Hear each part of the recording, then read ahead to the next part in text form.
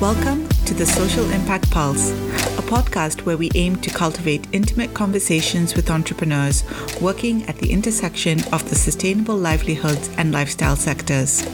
Each episode is a no-filter conversation with entrepreneurs where we dig deep into the values they hold dear and how that molds and shapes the social impact they strive for through their organizations.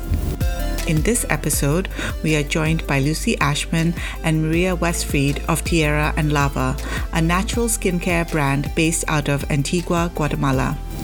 Highlights from the conversation include the story behind the brand's name and how the surrounding natural resources serves as a source of inspiration, the excitement and enthusiasm working with natural ingredients, the dreams to make the brand an employee-owned organization and create flagship destination spa retreats, and the struggles and trade-offs of being a small brand. On with the show.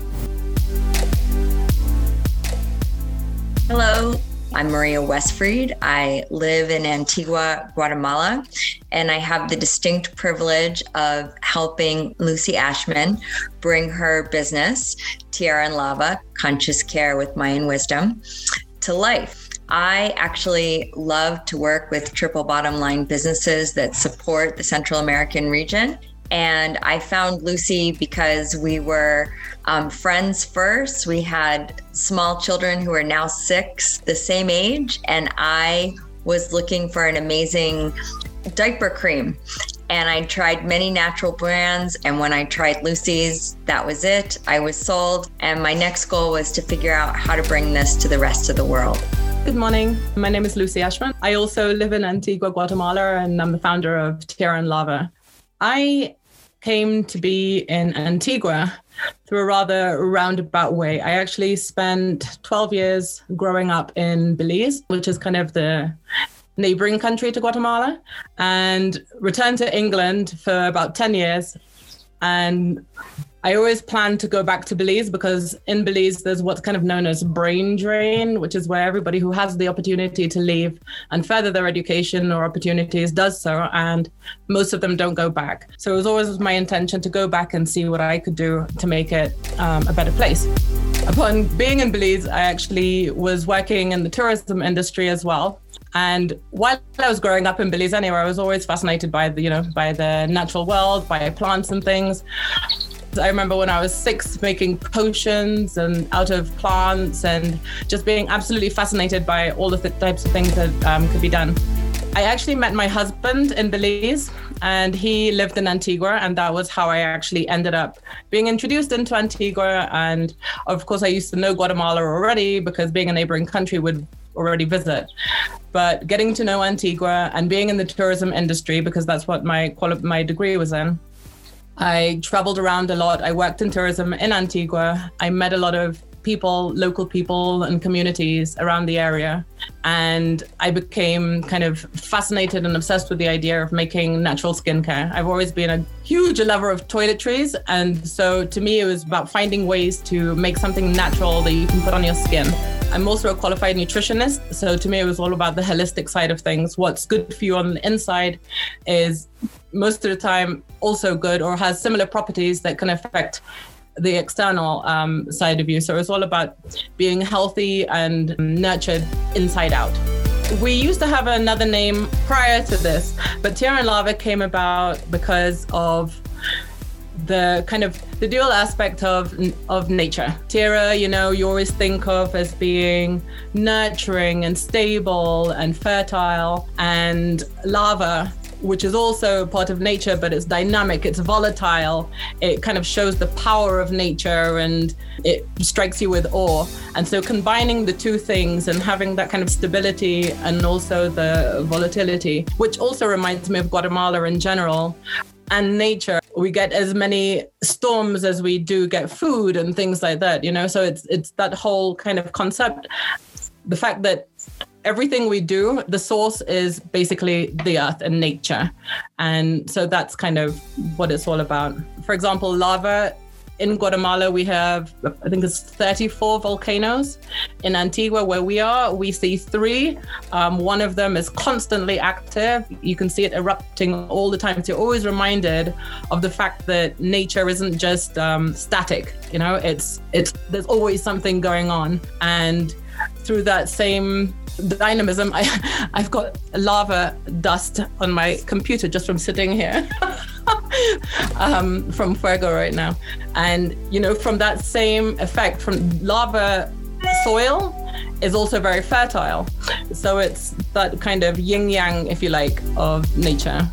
It is. It's dramatically beautiful here. And that is one of the reasons that we know that there's a huge fascination with this region. People always seem to be dying to know more. And it's a pretty special place to bring some very unique ingredients from.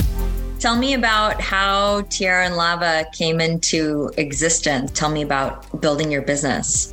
I always think of Tierra and Lava as a kind of culmination of all the things that are kind of meaningful to me and that inspire me in my life. And I remember feeling when I first made my first batch of soap and started in that vein, that I'd kind of hit my groove, that I was in the right place and doing what I'm supposed to be doing. The most meaningful things to me in my life are basically people, the relationships that I can cultivate and that I have, very deep relationships, ancient cultures and traditions that really fascinate me, the mysticism and kind of magic almost of rituals and Mayan ceremonies, and of course all the natural resources that go into these, not just the plants and things, but also things like the lava rock, you know, that's around us all the time and that's a natural resource and perhaps hasn't been used in skincare before, but has scientifically proven benefits for different types of things.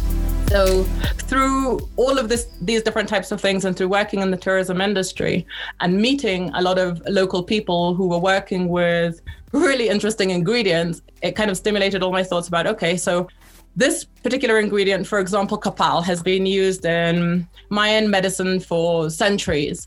And so what is it being used for? It's been used for back poultices and back pains, but what are the scientific properties? Okay, so it's antifungal, it's antibacterial, all of these types of things. And it's also, of course, used in Mayan ceremonies for purification rituals as incense. So it's putting together all these things and then working with the people in the communities and figuring out, okay, how can we, as a company, create an impact for them as well? How can we make this into more of a business?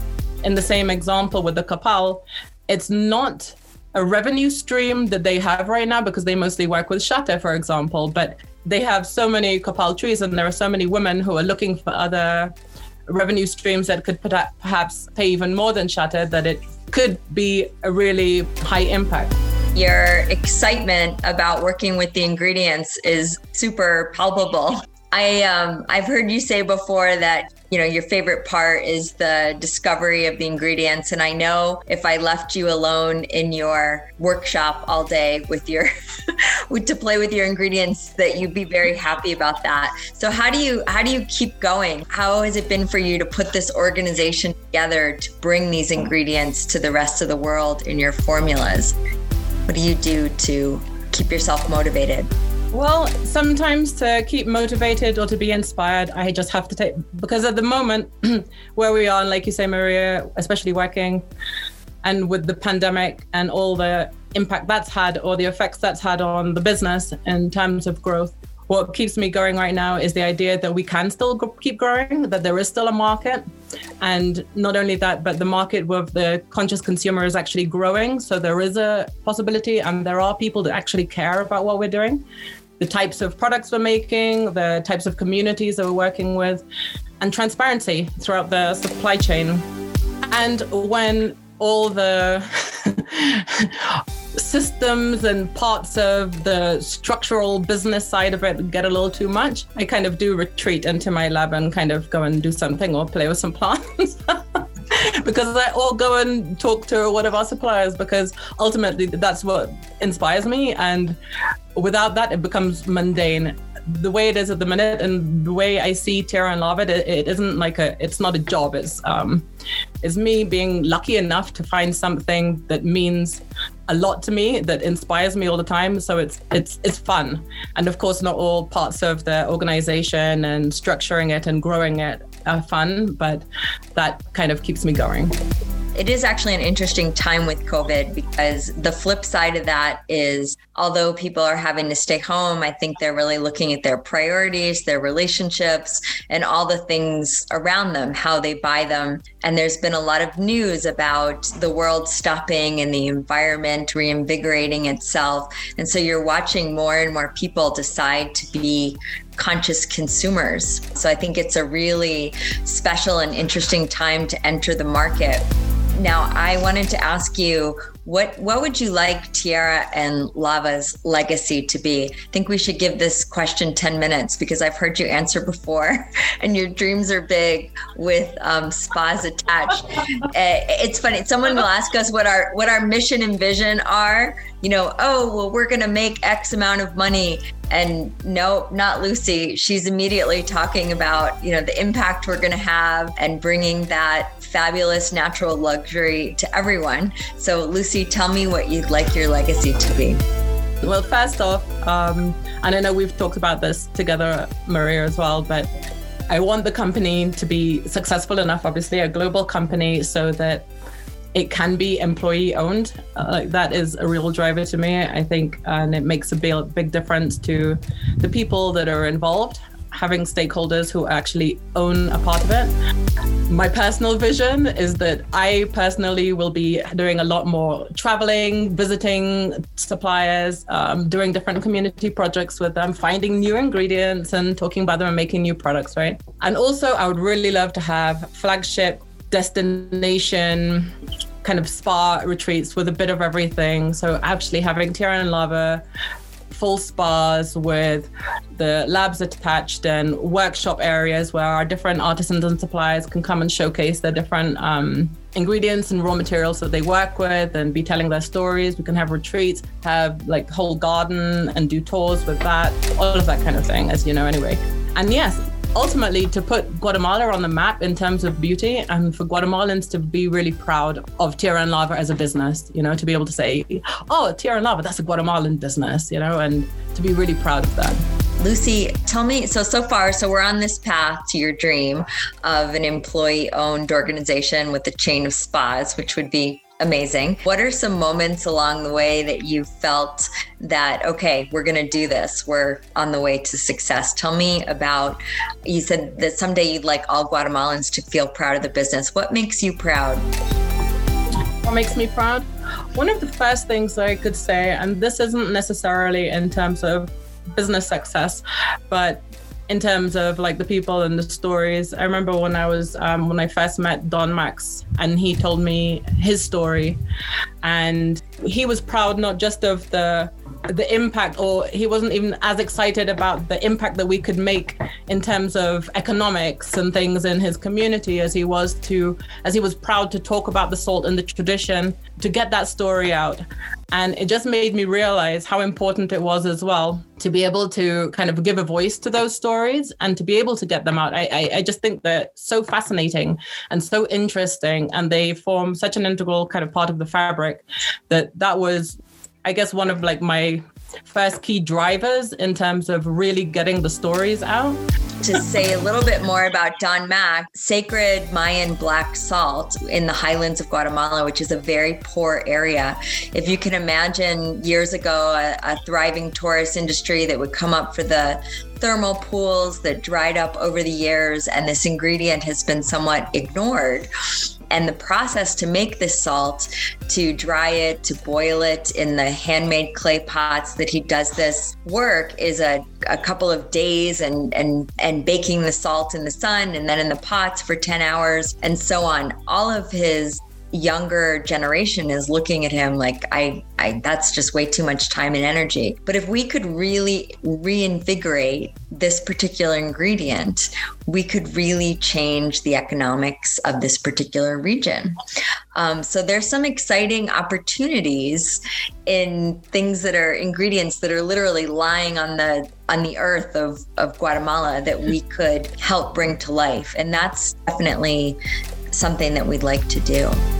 And then in terms of success and business and things like that, getting our fair trade certification after a year and a half of, I mean, obviously there was the pandemic as well, and we always knew it was coming because it was a process, and we knew we had all the things in the right places, and they told us so, but it was just such a dragged out process. But when we finally got it and could finally say, yay, we've got it, that was an awesome experience. Because for me personally anyway, having that particular certification was more important than having something like organic or something like that, because ultimately almost any product can be made organic. I mean, you can buy anything you want from Amazon that says organic coconut oil, organic this, whatever.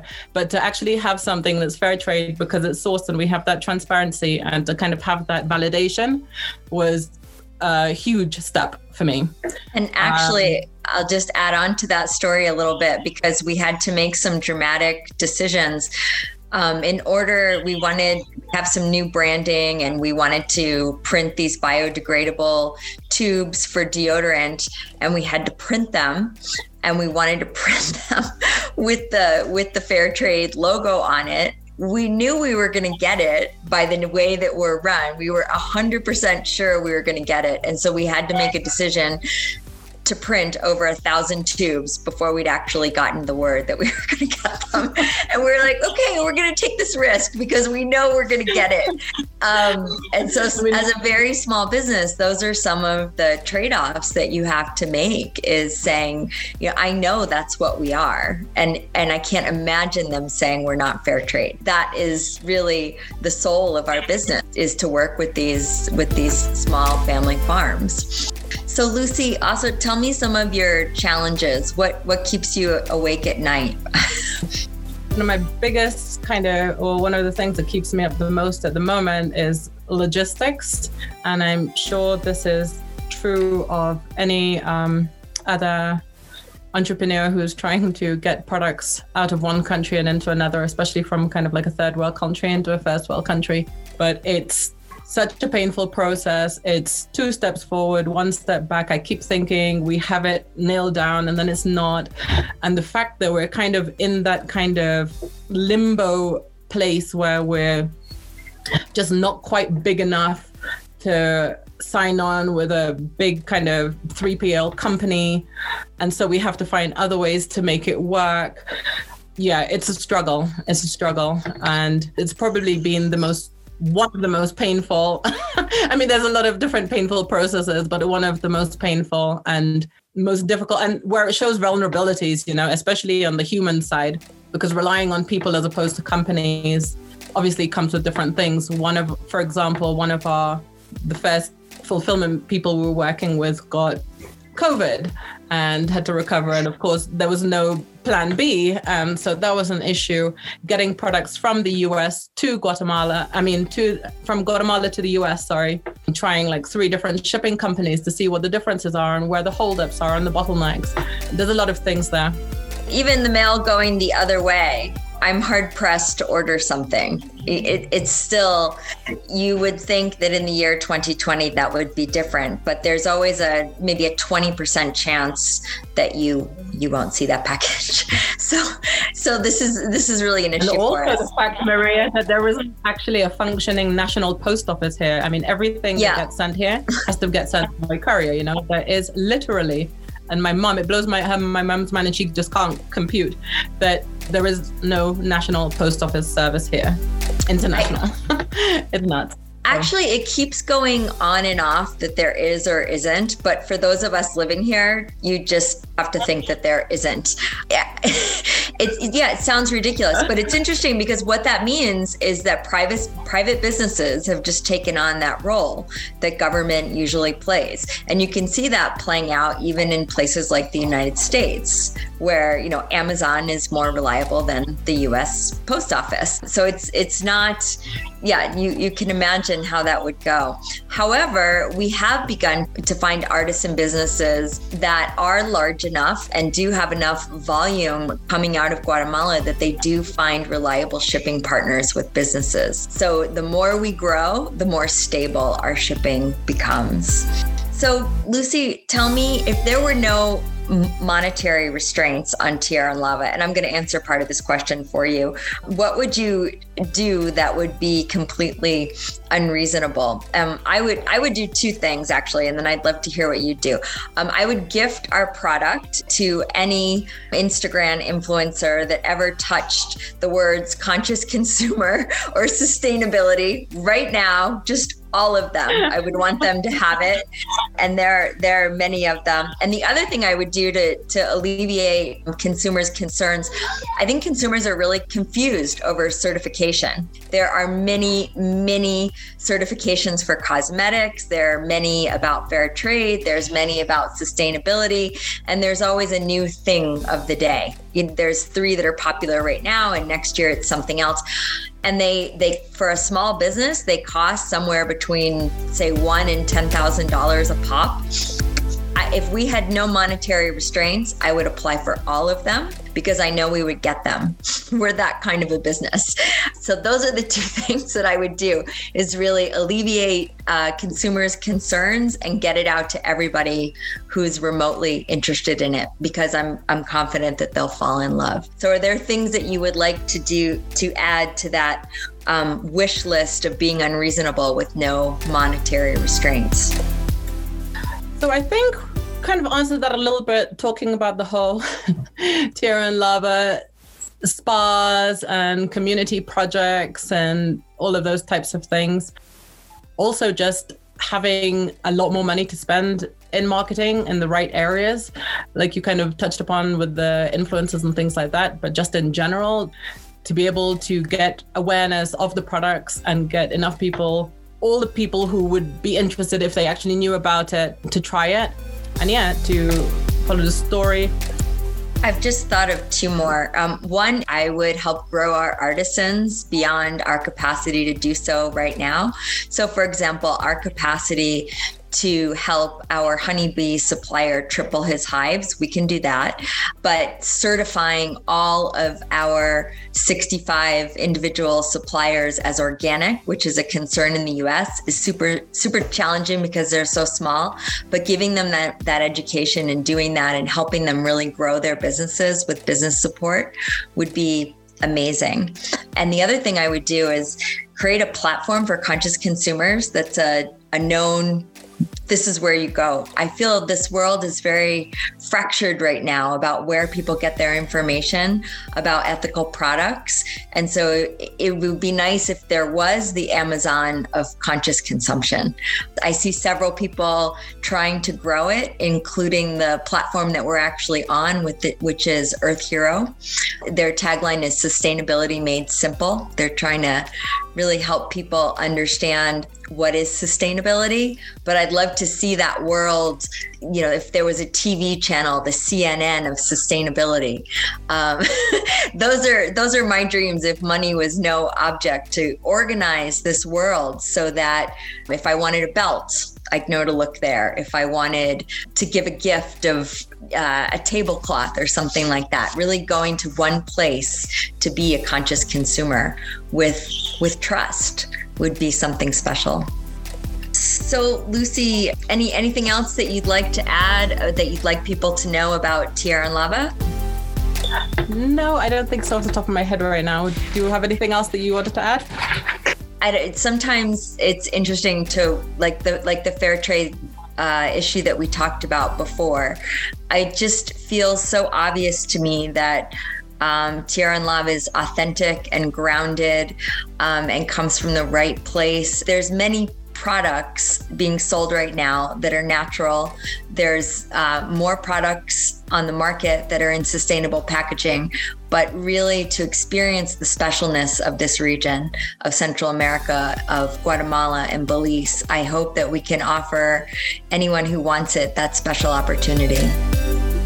And I just wanted to add as well something that what I do want is for Tierra and Lava to actually be an example of how a social enterprise and a social business is not only possible, but also profitable, and really the only way that we can all kind of thrive together. That's true. All businesses should be social businesses. Yes. Thank you, Lucy. Many thanks for listening to this episode of the Social Impact Pulse. We hope you enjoyed it. If you haven't already, do check out our accompanying animation created especially for this episode. The Social Impact Pulse is a project of the Artisan Gateway and soon to be launched Their Stories Be Told.